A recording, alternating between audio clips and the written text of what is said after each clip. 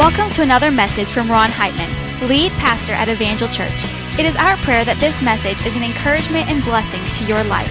For more information on Evangel Church, visit us at evangelchurch.cc. Great to have everybody.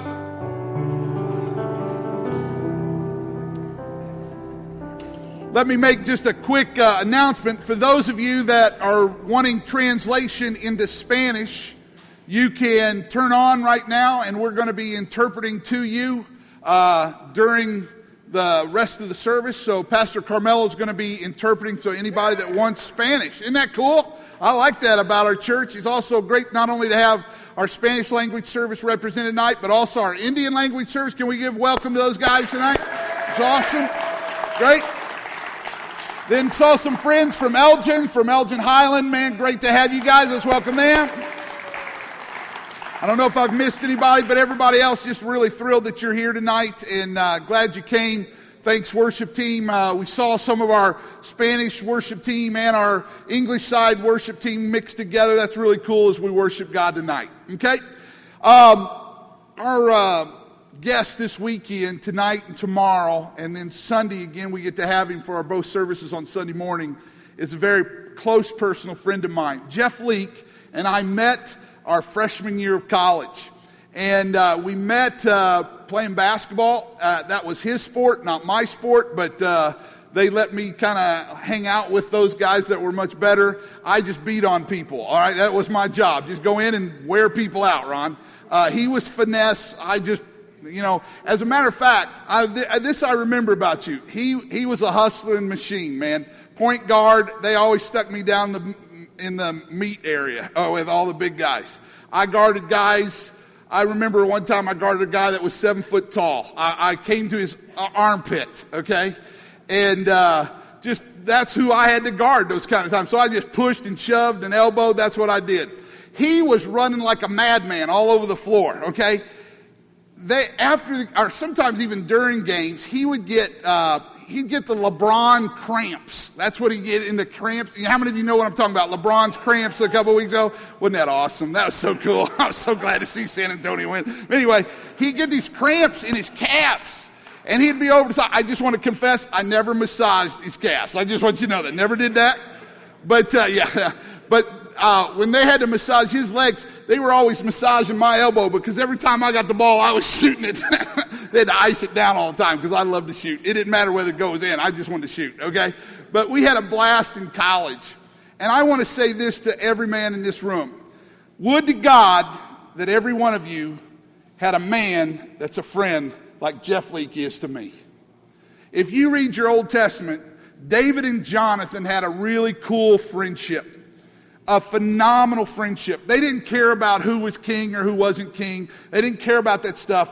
The scripture literally calls it a sworn friendship. It was a friendship based on their commitment to God, and because of that commitment to God, they had an incredible sworn friendship.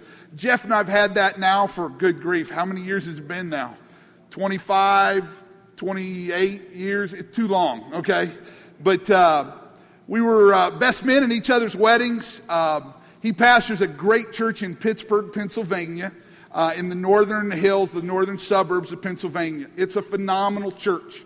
And I think back when he went there, the initial time he went there to be a staff pastor, and what they told him he would do was nothing that he ended up doing, but he was faithful in what God told him. It's in my mind, he probably doesn't see it this way, but I see it as a real Joseph story. It wasn't, the highlight of ministry that he thought he was going to get to go tackle, but he was faithful with that. And through the years, God brought him to the point of being the lead pastor of that church, where he's been a part of that church now for over 20 years as their pastor. It's a church of multiple thousands. They've planted many other churches. This is why I love his heart. God spoke to him a couple years ago about planting more churches. He's planted multiple churches around their church. But a couple of years ago, God spoke to him to plant 100 churches in the next 10 years. How many of you know that's a massive, massive vision? But he didn't know how he was going to do it. He knew he'd need hundreds and hundreds and hundreds of thousands of dollars, into the millions to do it. And I can tell you this, by the end of this year, it's 2.5 years right now, by the end of this year, they will have 38 churches planted in less than 3 years. That's pretty phenomenal. And you say, well, why do you tell us that? I'm trying to relate it to you, and whatever God speaks to you, it is not too great for God to accomplish in any man's life what God speaks to you. And I want that kind of guy speaking into my life. And now I'll tell you, right next to Tamara and Jesus, there's nobody closer to me in this world than my friend Jeff Leake. And those are the kind of men of God we want around us that'll challenge us, help us be more like Christ, challenge us to, if there's a weakness in our life, to hold us accountable. Those kind of men. And that's what I pray that you guys will have amongst yourself, that you will have those kind of sworn friendships in a relationship that you both have with God that'll make you what God wants you to be. So tonight, would you give a warm welcome to my buddy, Jeff Leake, okay? Love you, man. All right, guys, so great to be with you. And I think, of all the things that Ron said in the introduction, the thing that I treasure the most is that I've been a good friend and that I have a good friend. There are a lot of things that you do in life, but friendship is something that you really grow to evaluate and appreciate even more. By the way, it's 32 years. That's how old we are, Guy, that we have been friends together. That's a long time. And we're really glad that you're here tonight. There's a couple of unusual things that we just did together. I have been in church all 50 years of my life, okay? My dad's a pastor, and I grew up in church. I have never seen anybody chase a chicken around the altar. That was a first for me. Never saw that happen before, all right? So there's a couple of unusual things. First, we saw some chicken chasing going on, okay? And then the second thing that's unusual is that there are a whole bunch of guys in church on a Friday night. A lot of guys doing a lot of things tonight, but you're here in church, and I think there's something to be said for that before we do anything else. It's just, you need to hear, man, I'm proud of you. You're in a good place, and you're pursuing a really good thing, and so why don't you just turn to your neighbor and just say, hey, way to go, man. You're in a good place on a Friday night. I'm proud of you. This is excellent. Yeah, another unusual thing about tonight is that the whole weekend is called Fight, right? Now, you would think in a church, you would have a series on making peace, not on fighting. It seems like an oxymoron that we'd be talking about fighting. But what we're really talking about is the reality that there are some things in your life that are worth fighting for. Don't you believe that's true? So we as men of God need to learn how to get in the right fights. And if you're in the right kind of fight, you can't afford to quit. Right? If you're fighting for your marriage, if you're fighting for your family, if you're fighting for your children, if you're fighting for a dream for the future, if you're fighting for a ministry that you want to see birthed, if you're fighting to get past an addictive habit, if you're fighting to break out of depression, if you're fighting to break the chains of what past generations have always been held by, but you want to step into something better, if you're fighting to see God do the thing in your life that you've been believing for that hasn't yet come to pass, if you find yourself in the right fight, then you can't afford to quit. And you know what? The choice not to fight is a choice to lose. So if you say, I don't know, I'm not ready for this, or I'm not sure I even know what to do with this, and you just stand on the sidelines, well, if you don't fight, then automatically the result of that will be that you will lose. And so there is something, I think, inside of us guys that when we hear the word fight, or we hear the description of what we've been talking about this weekend, there's something intrinsic in every one of us that just feels this. I don't know. You just want to kind of pound your chest a little bit, right? Because you want to fight for the right things. Some of you said amen, but I think maybe in a men's conference like this, rather than amen, we ought to do like that. Can we just practice that? Can you do that one? Point at me like this. Okay, on three. We're going to pound your chest twice and point. Ready? 1, 2, 3. All right, there you go. Look at your neighbor, do the same thing. Pound twice. Yeah, give them, there you go. So we want to rise up. And if we could take some time and sit around in small groups tonight, everybody here would have a fight story, right? Don't you have a fight story? How many of you have a fight story you could tell about when you were in a scrap somewhere? Okay, let me tell mine. I was in 7th grade. I was minding my own business. I was walking down the hall. I went to get a drink of water at the water fountain. I bent over. I was getting the drink, and the guy behind me, I don't know why. His name was Jeff also. I don't know why. He was in a bad mood that day, whatever. He pushed me into the water fountain. Yeah, so I looked up at him like this and like, what's your problem? I went back down. I got another drink at the water fountain. He pushed me again. So I turned around, standing up against the wall. He's now standing right here. He's just a little shorter than me. I said to him, I'm not scared of you. And the next thing I knew, he had popped me in the jaw. So he took a swing at me. I remember that impact of the pop in my jaw. And then, I don't know if you've ever had this experience before, but when you get hit, sometimes you just react and you don't even realize what's going on until it's a couple of steps down the road. So I got popped in the jaw. And the next thing I remember, I had his head right here. And we were kind of walking down the hall, and I was hitting him, and he was squirming away. And you know what happens in junior high when there's a fight? What happens? Everybody gathers, and they say, fight, fight. There was a big crowd in the hall, you know. We're going around. The teacher came and broke it up, and when I let him go, he popped me again twice, got in 2 more shots. And so we went down to the principal's office on that day. Now, this was 1978. Yeah, a long time ago. And what we did in 1978, discipline for fighting in the public schools, the principal had a big paddle like this. And he said, you can either call your parents or you can get 2 swats. Well, it was the manly thing to get 2 swats, right? So I took the 2 swats. Now, that's a different era, huh? How many of you lived in that era? You remember that day? Yeah, took the 2 swats, went back to my class, a hero. Not only because I took the swats, but because I stood up to the bully, and it was quite a day. Now, I got to guarantee you, if you tell your fight story, it's a story where you win. Isn't that right? Nobody tells the stories where they lose. They only tell the stories where they win. And there's something now about us as we grow up to be men of God where we want to fight for the right things. Now, there's a book that recently Craig Rochelle wrote about this idea of being a man of God and fighting a spiritual battle. Here's what he said. He said, I read a book recently that suggests that our culture has tried to turn the good men into women, nicer, softer, kinder, more compassionate, and fashion savvy, he said. Forgive me for stating the obvious, but men are not women. Can I get an amen somewhere? For the record, women don't make good men either. After all, God created us differently. So God created human beings in his own image. In the image of God, he created them, male and female. He created them. Both men and women reflect the image of God, but in distinct ways. Then he said this, I'm convinced that one of the most profound ways has to do with how we use our manhood. God created men to have the heart of a warrior, placing a desire within each of us to stand up and fight for what's pure, for what's true. A man has a warrior's heart. You have a warrior's heart. You have an itch to fight. That's God's design, not ours. That doesn't mean that men should be aggressive, alpha bully punks. Nor does it mean that women can't fight for what's right as well. It just simply means that within every man, God has planted a divine desire to fight for righteousness. And this is what we're talking when we're talking about fighting. If you're in the right fight, you can't afford to quit. So, are you in the right fight? You know, there's some fights that you're in that aren't the right fight. You can actually be fighting for some things that are wrong or fighting in the wrong ways, or maybe just in a place where you're battling with something that's unnecessary and you just kind of need to let it alone. But if you're in the right fight, that you can't afford to quit because there are some things that are worth fighting for. And the second thing is, this is where we're going to spend most of our time for the rest of the evening, and that's this.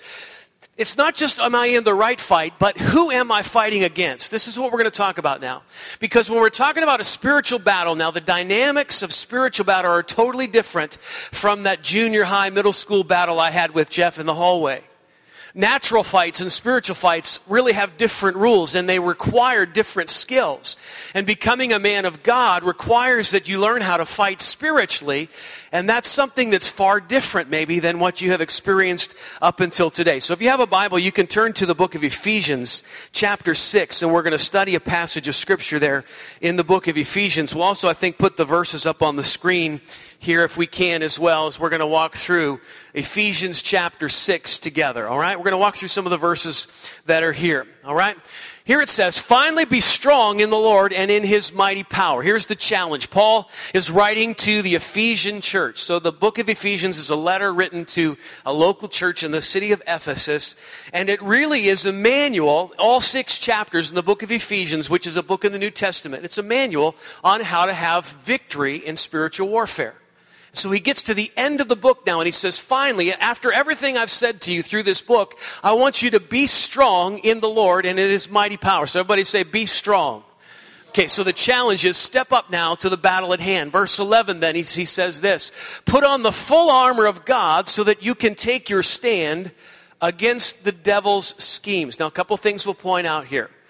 Some of you maybe have been going to church all your life, and others of you might be new to Bible reading and to some of the verses that we're going to talk about. So I'm going to take the time to explain a little bit of what's contained in this verse here. First, we need to understand that what the Scripture teaches is that we are in a spiritual battle and that there are forces that are invisible to us that are fighting against us. The character named here is the devil. And who is the devil? Well, the devil, according to what the Scripture teaches, is an angel that was created by God for good, who rebelled against God, and in his rebellion became twisted in his nature, and now we call him the devil. His created name was Lucifer. Now he became twisted in his nature and is at war with God. And so the devil and demons are also fallen angels that rebelled against God and that are at war with God, are now trying to wreak havoc on planet Earth. And this tells us that these invisible beings, the devil and his demons, have schemes, strategies, that there's plans that they make to try to destroy you and your marriage and your kids and your future. They want to pull you off track and bring you down to a place of pain and destructiveness.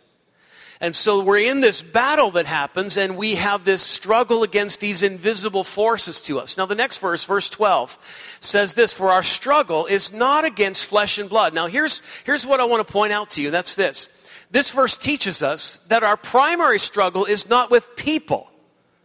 We oftentimes tend to think that my problem is my wife or my boss, or my problem is my mother-in-law, or my problem is my neighbor, or maybe we think like this, my problem is myself. And if I could just deal with this natural situation, or maybe my problem is a set of circumstances that I find myself in, if I could just deal with these natural things that I see, then everything would be fine. But the Scripture says that your primary problem is not with flesh and blood, but against rulers and authorities, against the powers of this dark world, and against the spiritual forces of evil in the heavenly realms. So now it tells us not only does the devil and the demons have a strategy against your life, but they have rank and order like a military organization where you have your generals and you have your ranks of authority, and there is this strategic advancement to try to wreak havoc upon the world. This is what the Scripture teaches, but we face all the time.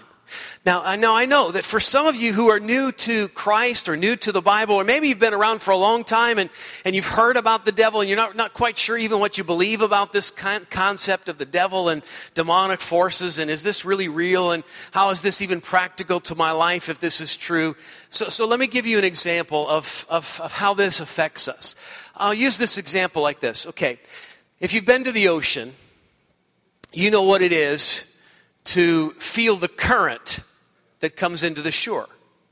So if you're going to body surf, or you're going to surf or boogie board or whatever, you got to walk out far enough against the current to get out to a place where the waves break and will carry you into the shore, right?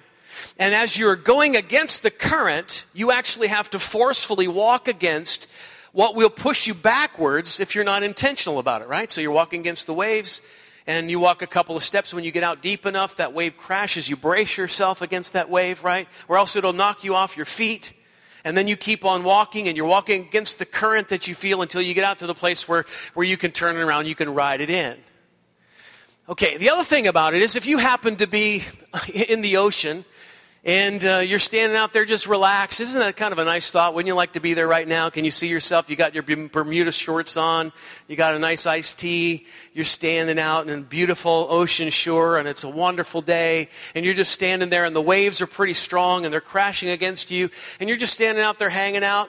Well, if you're not careful, the current will not only push you back towards the shore, but you've experienced this before, right? It actually will make you, every time you get hit, you'll stumble a little bit in the direction that the current's trying to take you, and without even recognizing it, before long, you'll be down the shore quite a ways. And if you've ever done this before and you've looked up to say, hey, where's my stuff? Someone took my stuff. Well, actually, it's way over there, because gradually you've been being pushed all the way down the coast and you didn't even recognize it was happening.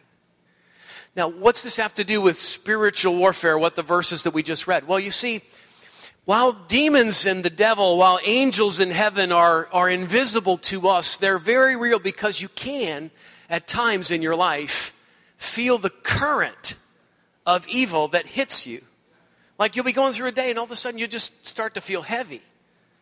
Or you make some progress in your spiritual life and then all of a sudden it feels like 9 things go wrong and it's almost like it's been coordinated. Have you ever had that experience where you say, what is going on today? Because this thing happened and that thing happened, the other thing happened, then I got in this argument with this person and my wife called and this happened, and all of a sudden there's like 9 things that pile up, and before long you feel rocked by the current against you. And when you begin to feel rocked and off balance, then it starts to bring you down a path to a place you don't want to be. Then you're more susceptible to temptation. Then you're more ready to be depressed. You're more ready to give up. You lose track of where you want to go. And if you're not intentionally walking against the current of evil in this world, you're going to be dragged down the coast to a place you don't want to go, or you're going to be pushed backwards and you're going to lose the progress that you want to gain.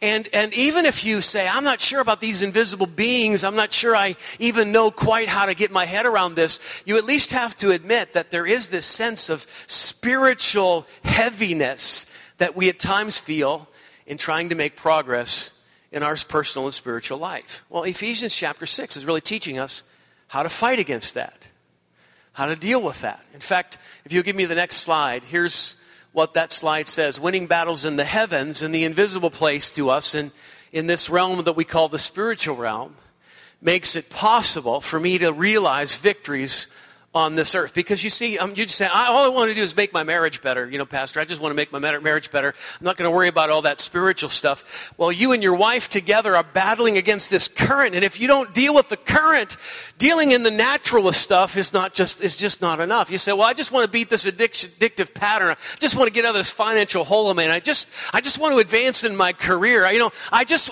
want to get past the wounds of my past. Well, if all you're dealing with is the natural circumstance and you're not realizing the waves are hitting you. Every couple of minutes, this wave's hitting you, and you're trying to stand your ground, but you're being pushed back because there is something more going on in this life than just what you see with your own eyes or you feel with your own natural emotions. And if you're not taking into account the ability to overcome in the spiritual realm, then you'll really never experience the kind of victory that God designed for you to experience.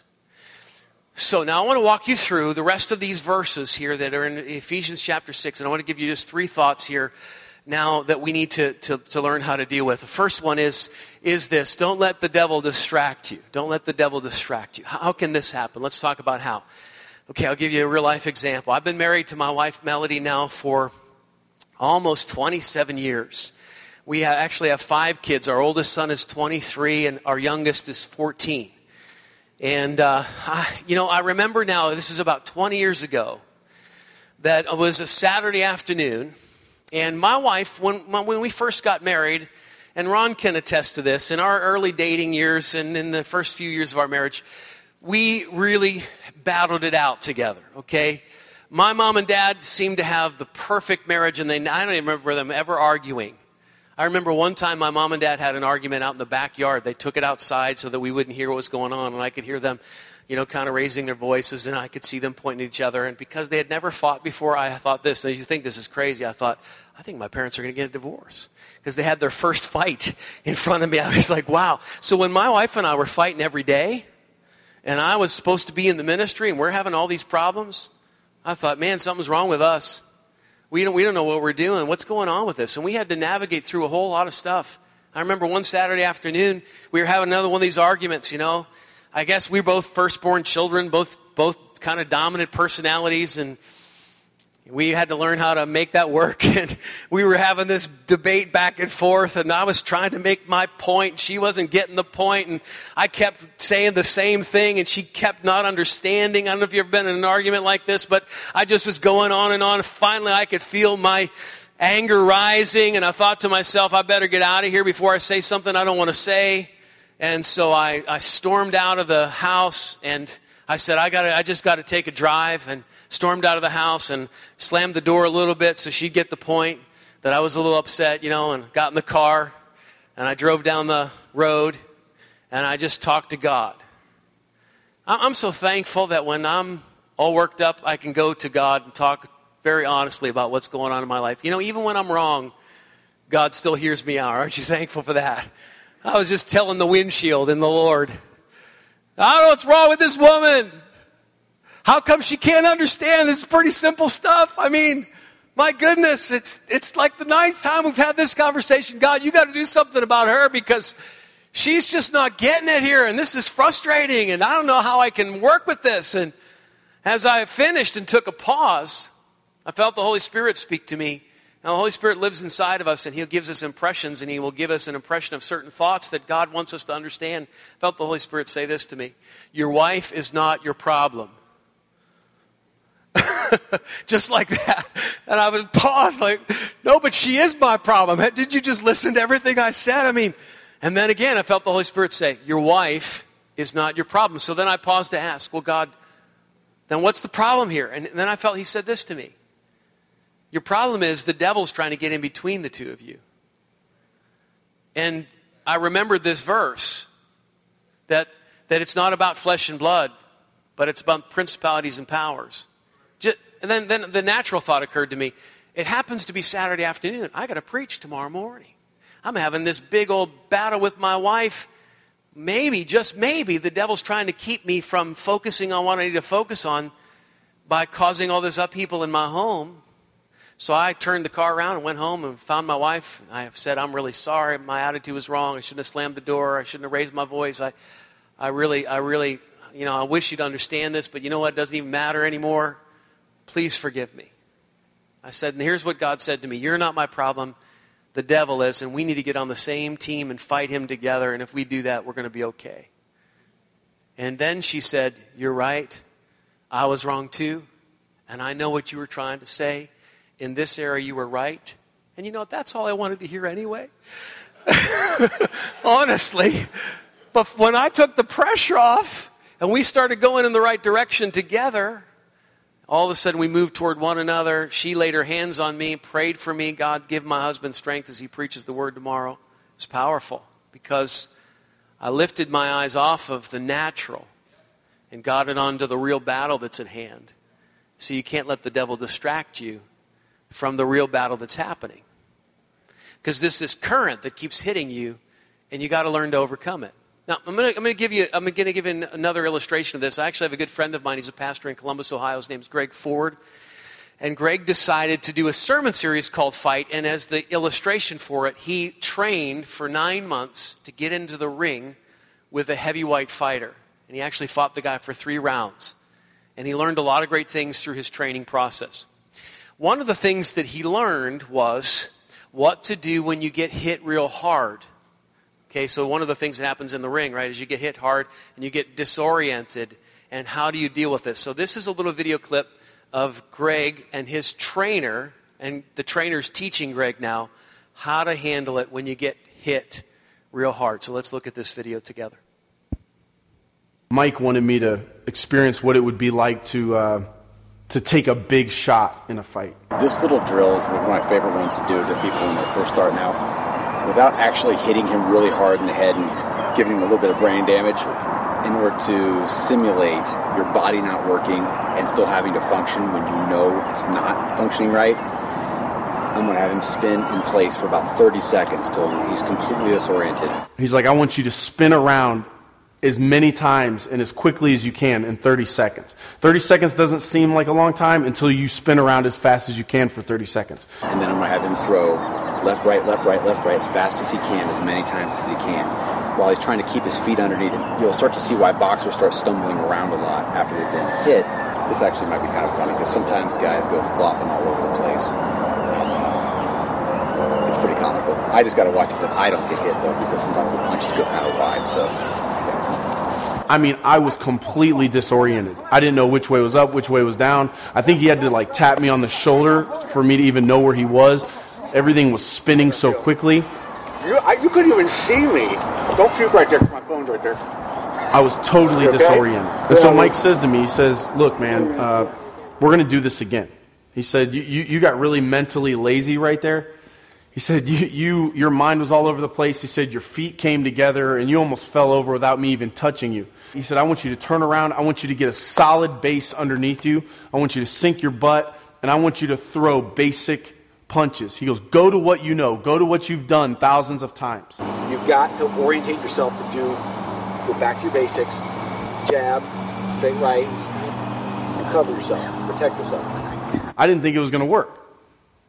But we did it a second time, and I did it. I spun around 30 seconds, and he said, turn around. And as soon as I turned around, I just thought about keeping my mind focused, keeping myself focused, and staying as mentally tough as I could.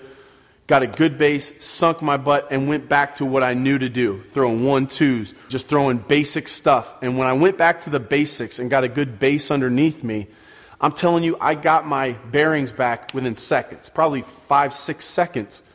All of a sudden, it all came back, and I wasn't dizzy anymore. All right. Hope you picked up on that. So here's what he said. When you get hit hard, what do? You go back to your foundation. You sink your butt. He said, you protect yourself. You throw the basic punches. Same thing is true. You know, when you get hit by life, you got to go back to the basics. You stand on the Word of God, which is your foundation. You pray, you forgive, you love. You do what you know is the basics of what it is to follow Jesus. You get your guard up and you stand aware and you get your focus back on the right thing. And when you do, you put yourself in a position to succeed. Because you know, when you get hit by life and the devil's causing that current to come against you, that's when you get disoriented and you start to wildly swing, right? You saw him in the first little clip. People do stupid things when they've been hit by life to make it worse and compound the problem because they don't go back to that solid place where they can succeed and have victory. So the first thing here is don't let the devil distract you. Let's talk about number 2. The second factor here is don't let him own you. Don't let him own you. Now, we're going to walk through some of the verses here, but I have learned from my kids this vernacular to be owned. My kids say it a lot when they play video games with one another. If one beats the other, they say, I own you, right? How many have heard that expression before? Okay. I'd say one of my proud moments, my son Josh is at college, and he's a sophomore in college. And last year, due to the wonder of YouTube, I was able to get a glimpse into his life in the dorm. Now, Josh is thinner than me, shorter than me, and it wasn't raised to be a boxer. He's more of a musician, okay? And there was this taller guy on his hall that kept tormenting him, okay? And he kept saying, I'm going to take you down, Josh. I'm going to take you down. He kept wanting to wrestle him. So all of a sudden, Josh says, let's go. So now they're in the middle of the dorm, and one of Josh's friends is capturing this on his phone, right? So they're rolling down. Everybody's laughing. They're rolling and wrestling back and forth. Well, then finally, somehow, Josh had learned some sleeper holds or whatever they're called, wrestling moves. And so he got this bigger guy down to the ground, pinned him down where he could hardly breathe, and he tapped out. Okay, this is all being captured by YouTube, up on Facebook now.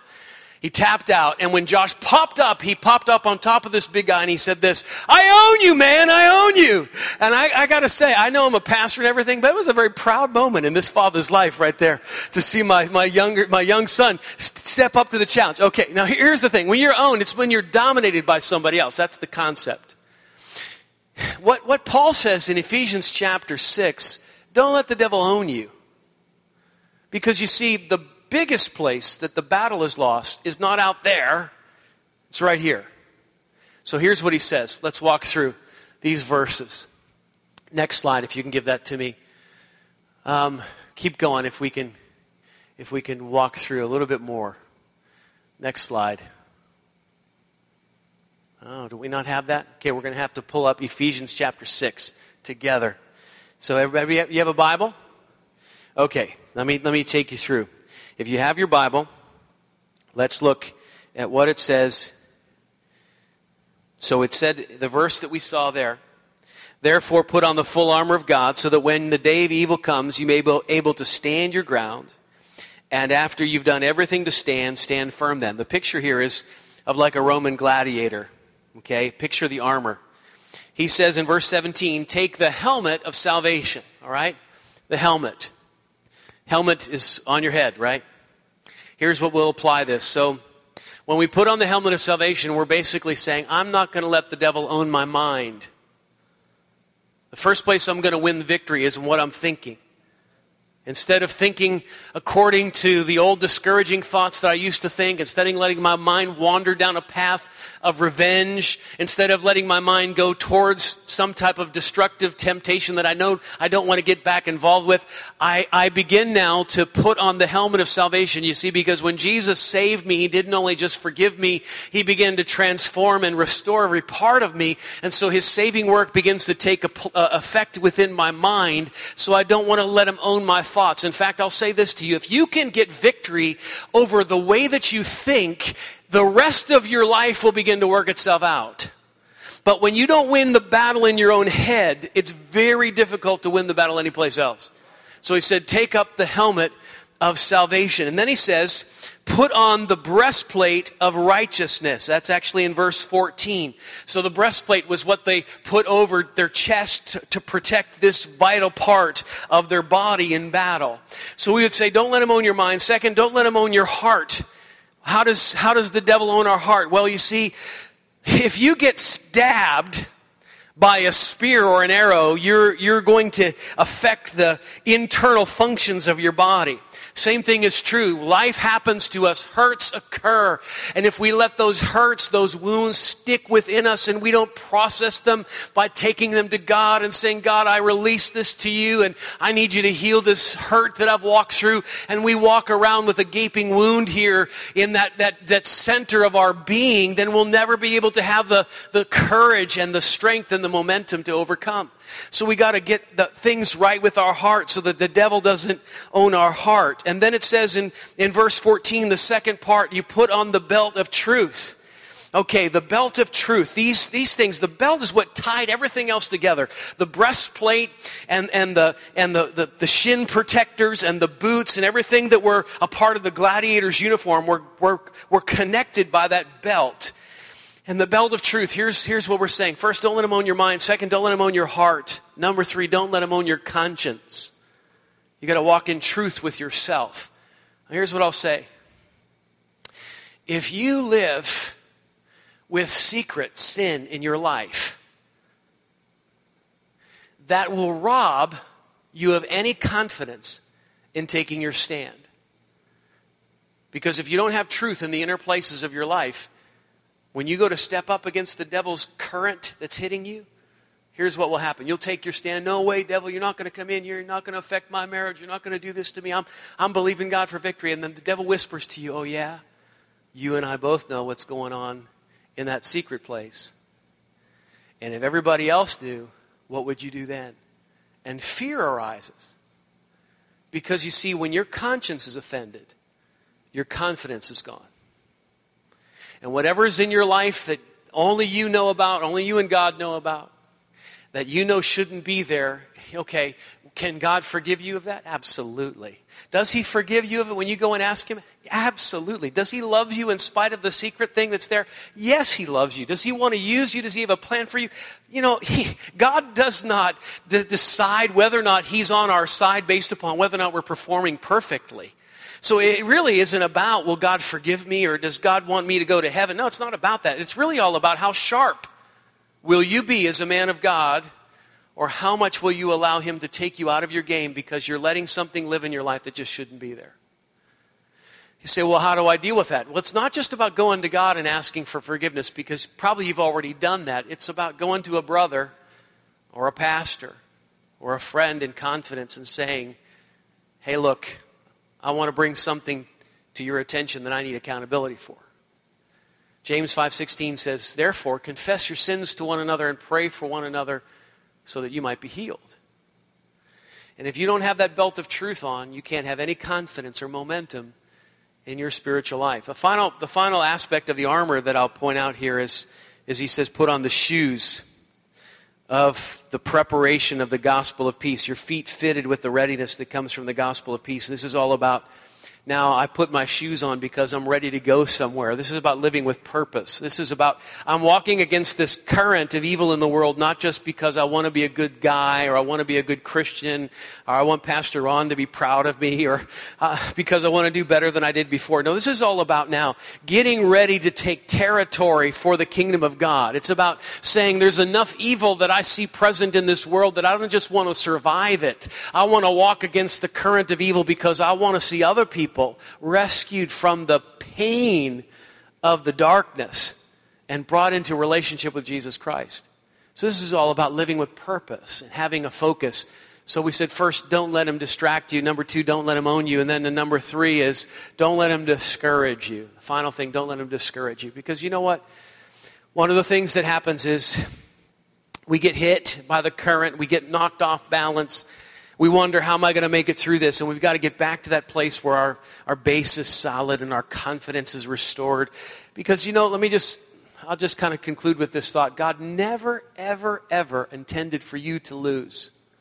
This battle that you're in, for whatever it is that you're fighting for, spiritually, never, ever was there a thought in his mind that you would lose. Because I want to tell you this.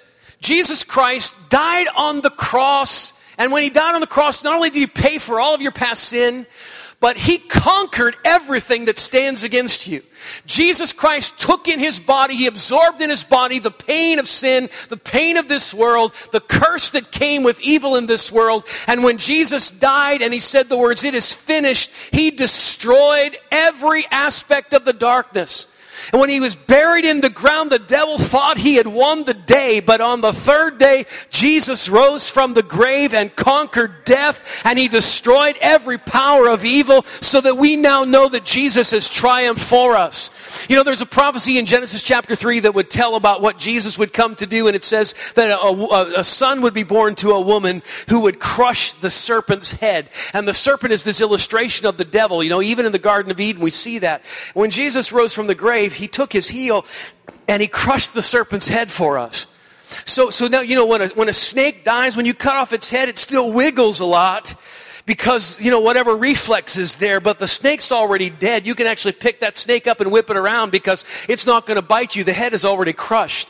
I want to tell you this, the devil's tail might be wiggling in your life. You might say, I don't want to touch that. That looks kind of scary. I don't know if I want to get involved in this spiritual battle thing. I'm not sure what's going to happen to me. No, you see, Jesus has already cut the head of that snake off. And already he's defeated the darkness for you. You are not actually winning spiritual victory yourself. You're claiming what Jesus has already won on your behalf. You're laying hold of what Christ has done for you. And you're saying, now I take the victory that Jesus Christ has won for me on the cross, and I apply it to every area of my life, because it's the will of God that my family live in freedom and in victory. Can anybody say amen? Oh, we're supposed to do like this. I forgot, right? Yeah. It's the will of God that that same old habit doesn't drag me back down the same path again, but that I live free, full of joy, that I live as an overcomer, that I live coming out of this financial pit, that I live breaking free from the depression of the past, that I raise a great family, that I can see my grandchildren and even great-grandchildren serving the Lord and living in victory, that my life will have an effect upon this world. Because see, this is the will of God for you. Not that you walk barely surviving, but that you live a life of absolute and complete victory. And you know what? What's a really good sign for this church and all the churches that are here tonight is that there are some men of God here on a Friday night that are saying, we are serious enough about learning how to win, that we want to dedicate ourselves to leading our families and our homes and our businesses and the ministries here into a greater level of victory than what we've ever experienced before. This is the right kind of fight. Now, let me just summarize the application like this. Sometimes whenever we talk about demons and the devil and spiritual warfare, it can be a little, let's just say it can be a little freaky, it can be a little fearful. Sometimes people leave after hearing something like this and they're like, man, I didn't even think about this before. Thank you so much. I had my natural problems. Now I've got the devil scheming against me. I'm so thankful I came on a Friday night to hear that. Okay, so then there's this current. I didn't even really think about this before. Now I'm going to wake up on Monday. I'm going to feel this current hitting my life. And then what am I supposed to do? I'm new at this. I don't know that much about the Bible. Now you're telling me the devil's against me and I have this in my mind. What do I do? Okay, let me just tell you this. Let me summarize like this. We're going to talk a little bit more about this tomorrow. And I'm going to add to this a little more teaching on how to have victory. But I'll just say it like this. Okay, you probably will, now that we've talked about this, be a little more aware of the spiritual battle that's happening around your life. And here's what I'll say. When you feel the current, okay, so if you wake up on Monday and all of a sudden you start to feel like, I was feeling such joy this weekend, all of a sudden I feel heavy, and I feel tempted now, and these 3 things happen that are bad. And then I was, oh yeah, there's a current. I feel that current. Okay, when you feel the current, don't run, don't panic, don't give up. Here's what you do. When you feel the current, use the name. What name, you say? Use the name of Jesus. When you feel the current, use the name.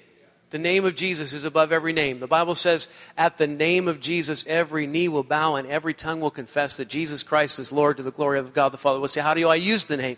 You say it like this, okay? Find a place that's private enough where you can say something out loud. Don't do it at your cubicle. You might freak people out, okay? Unless no one's in the office, all right? But find a private place and you do like this, all right? I feel you. Okay, I feel that current. Let me just serve you notice.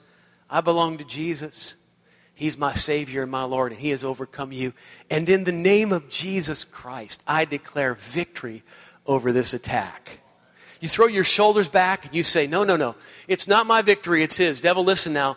I use His name. I invoke His name as the protective covering over my life. And in the name of Jesus, I say, back off. Because I am moving forward against this current, and I don't care. I'm taking my stride for Jesus Christ. Amen? In fact, let's do that together right now. Musicians can come back. Everybody stand up wherever you are. And we're going to just have a little moment of prayer where I want to pray over you.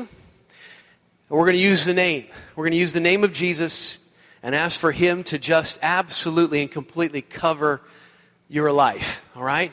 I'm going to pray for you, and then there'll be a couple times I'll ask you to confess some things out loud to God. But just stand before the Lord. Turn your face toward heaven. Put your shoulders back. Just stand there as a man of God. Just stand. God is so proud of you that you're here tonight. He is so happy the steps you're taking. God's will is for you to have victory. If there is some secret in your life, God isn't pointing His finger at you right now, pointing you out and shaming you. He's calling you forward. He's calling you out. He's saying, come on, we can do this. And so now I just want to pray over you. I pray now in the name of Jesus Christ over every man that's standing in this room. And I ask God that in Jesus' name you would cause there to be like a wall of protection around their life, around their family, around their marriage, around their children and grandchildren, around everything that's under their care.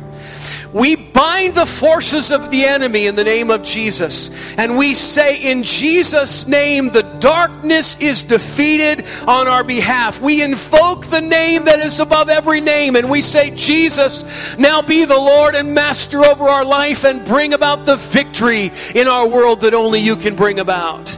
We pray in the name of Jesus now that you would push back the current against our life.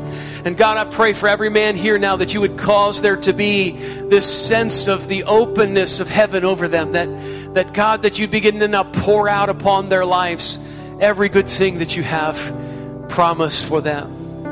Now, if you feel comfortable putting your hands out in front of you like you're receiving something, I want you to just present yourself and everything under your care. Just say, here, Lord, here's my family, here's my marriage, here's my kids, here's my business, here's my life.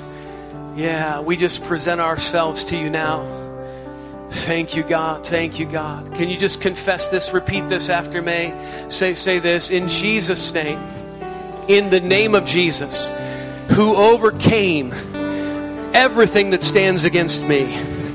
In Jesus' name, I declare victory over my life and everything under my care. I claim the victory of Jesus Christ. And I present myself to you now, God. So why don't you just put your hand on your head, if you would. Just say, God, I give you my mind. Help me to think right. Remove the thoughts that are lies. Put your hand now on your mouth now and say, I dedicate my lips to you. May my lips speak life. May they speak faith. May they speak hope. On your heart, put your hand on your heart now. I dedicate my heart to you.